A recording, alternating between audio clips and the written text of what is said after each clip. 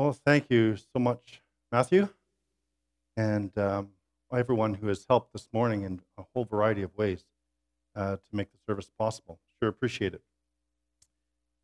We are wrapping up our series on prayer and praying with the Apostle Paul. And actually, next month, for the first 3 Sundays in November, we're taking a slightly different approach to our Sunday morning.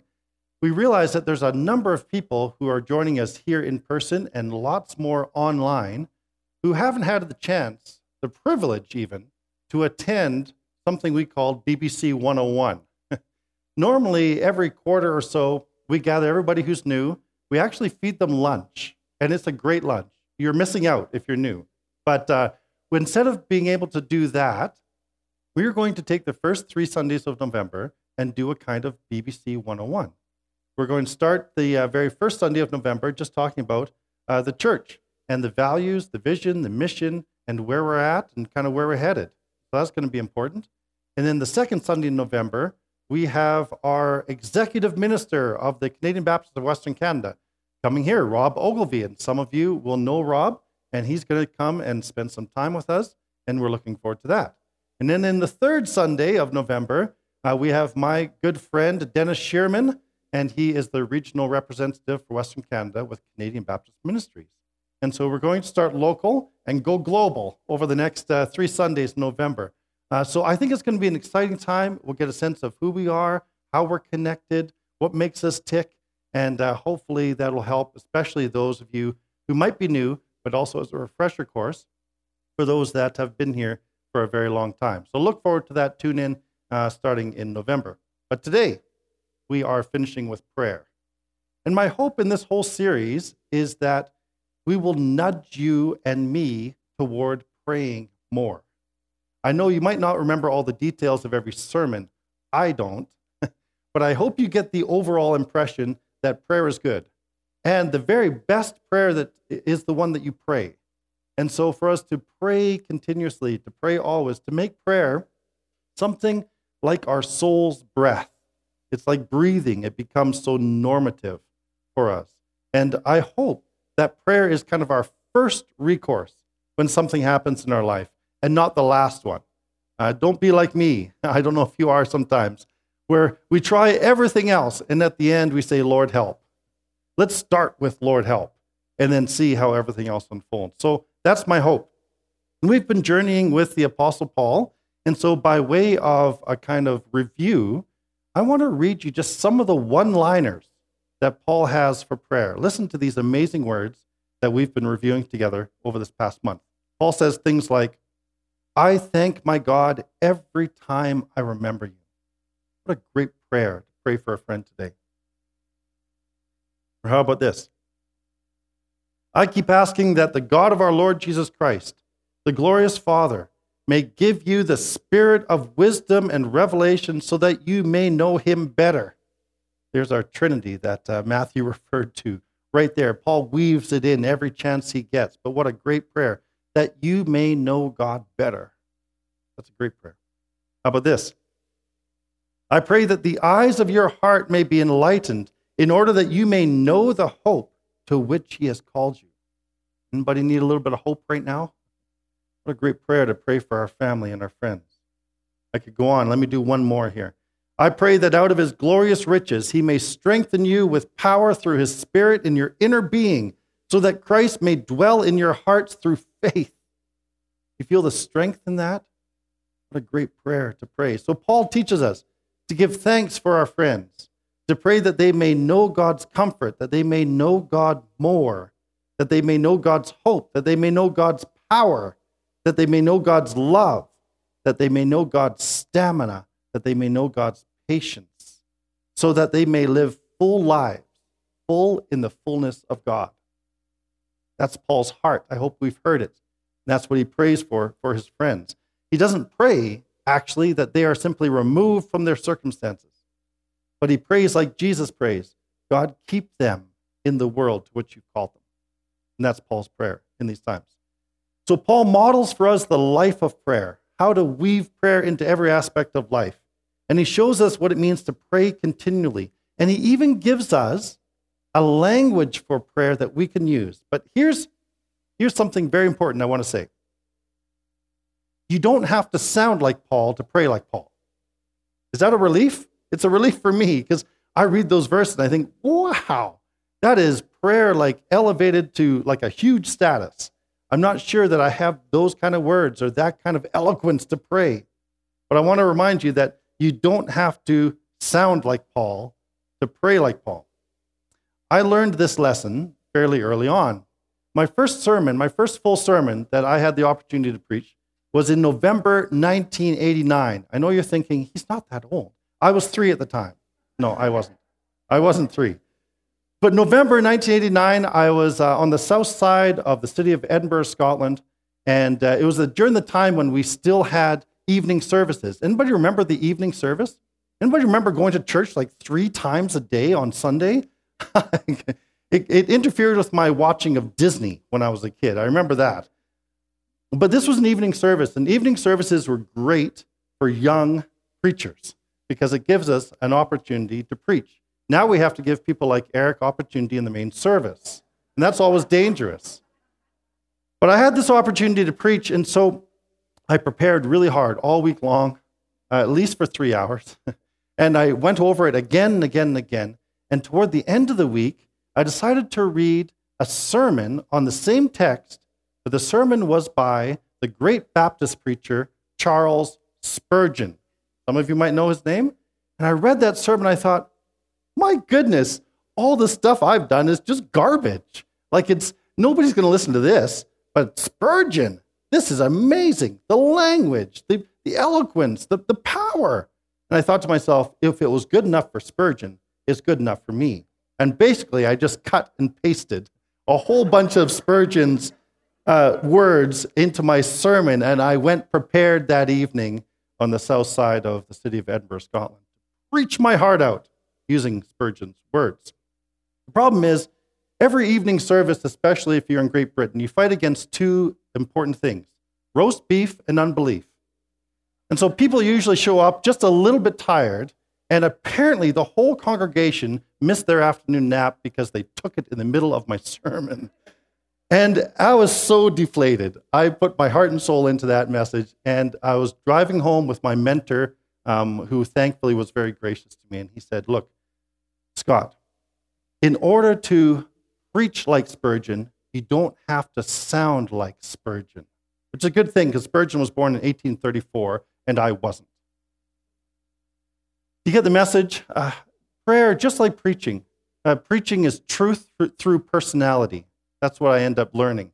It's God's truth through our own personality, and we deliver that. Prayer is the same thing. Prayer is your heart through your own personal words offered up to God as a beautiful act of worship, no matter what words we use. So we don't have to sound like Paul to pray like Paul. So what do we learn then from Paul? Well, we learn a number of things that he teaches us about prayer and about how to elevate our prayer life. And here's 3 quick things that we learned from Paul. First of all, in prayer, Paul shifted his focus. He shifted his focus from his own problems to the will of God. That's important. If we want to elevate our prayer life, we need to have a shift in our focus. It's not that our problems are unimportant. It's not that our circumstances are irrelevant. Paul often mentioned his circumstances, his troubles, his trials. But when it came to prayer, he shifted his focus to the character, to the faithfulness, to the will of God. That was his focus. Just like Jesus in the Garden of Gethsemane, right? Jesus in Gethsemane, he's facing the cross. And in the end, what does he pray? Not my will, but yours be done. That's not throwing your hands up in the air and saying, well, it is what it is. Just resign myself to face the cross. That's not what Jesus was saying at all. What he's saying is, I trust you, Father. I trust you. And in our circumstances, it's important to bring them to God. But in prayer, we begin to shift our focus and we say, I trust you, God. I trust you, Father. Because of our long history together and the long history with people over many generations, I trust you. So Paul helps us to shift our focus. And in that way, our prayer life is elevated. The second thing he does, and I've mentioned this so many times, but I got to keep mentioning it. Paul always gives thanks. He always gives thanks. I mean, just think about all that Paul went through. Even when he was chained to a sweaty Roman guard 24/7, imagine that, Paul is still giving thanks. Always give thanks. The simplest thing we can do to elevate our prayer life is to give thanks in all circumstances. So, yeah, bring your shopping list to God. Bring your list of complaints to God. And in the middle of it, remember to give thanks to God. That way, we elevate our prayer life. And then the third thing, I think this is the hardest for me to really embrace, but I think it's really important, and Paul teaches us this in his prayers. He shows us that God is concerned about change in character more than a change in circumstances. God is more concerned about a change in character than he is about a change in our circumstances. Now, Paul did sometimes pray for circumstances to change. It is okay to do that. Absolutely. If you're facing some trial, if you're facing something that just feels overwhelming for you, bring it to God. Ask him, God, rescue me from this. That's totally acceptable.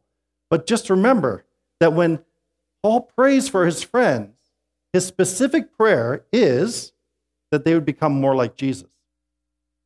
In whatever they're facing, that their character would be transformed into the image of Jesus. Whether it's in great suffering or times of great blessing, Paul's prayer is that we would become more and more like Jesus. There's a famous passage in Romans chapter 8 that we often like to quote. Romans 8 and verse 28. Does anybody know it off by hand? Well, it's shortened to the kind of this. God works all things together for good. And I think sometimes we misquote that verse. Here's what the verse actually says. And we know that in all things, God works for the good of those who love him, who have been called according to his purpose. For those God foreknew, he also predestined to be conformed to the image of his Son. What's the great good that Paul is talking about? It's not that everything is going to be okay. This isn't sort of a pat in the back and there, everything's going to be fine, because sometimes things are not fine. Sometimes things are not good. Sometimes things don't work out. But Paul says God is working all things for the good, the ultimate good, which is to make you more like Jesus regardless of the circumstances that you face. That's the whole point. We are all made in the image of God. But that image has been marred through sin, through Adam's sin, human sin in general, through our own sin. But the great rescue operation is that God in Jesus Christ is reforming us into his own image. That's the amazing thing. That's where we find our hope. And Jesus went through suffering, by the way, and so we might expect to do the same. But in all things, this is the greatest good, that we might become more like Jesus. So that's how we elevate our prayer life. According to Paul, we shift focus onto God's will. We always give thanks. And in all circumstances, we pray that we might become more and more like Jesus. Well, this brings us to our final prayer example, and this is the scripture reading now, Mr. Ian. And we're going to look at Colossians chapter 4, and I'm going to read verse 2. And people are thinking, that was the introduction to the sermon? No, don't worry. It's not that much longer. And you haven't had any roast beef yet, so you've got a good ways to go. Colossians chapter 4, verse 2. Here's the end conclusion. Devote yourselves to prayer, being watchful and thankful. And pray for us too, that God may open a door for our message, so that we may proclaim the mystery of Christ, for which I am in chains. Pray that I may proclaim it clearly as I should. Be wise in the way you act toward outsiders. Make the most of every opportunity. Let your conversation be always full of grace, seasoned with salt, so that you may know how to answer everyone. This is Paul's last words to the Colossians as he writes from prison this time. Paul not only prays for his friends, but he asks his friends to pray for him. What a beautiful relationship that is. I think we need to learn that in things like even international missions. Often when we go in international missions, we go with the idea that, hey, we've got the answers, we're here to fix your problems, right? We go with that kind of Western savior complex when we parachute in. And one simple way to turn that around is to ask our friends in Bolivia and in Lebanon and in India, would you pray for me? Would you pray for us? Would you pray for Bonavista Baptist Church? Today, Patty Nacho, I know this because she let me know, Patty Nacho in Bolivia is praying for this congregation here.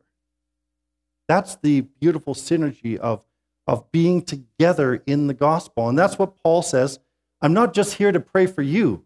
I'm not the superhero here to save you. Pray for me too. I need your prayers.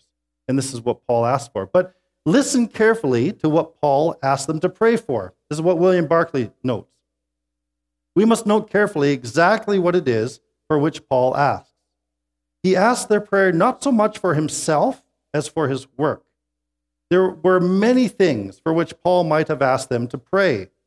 Release from prison, a successful outcome for his coming trial, a little rest and peace at the end.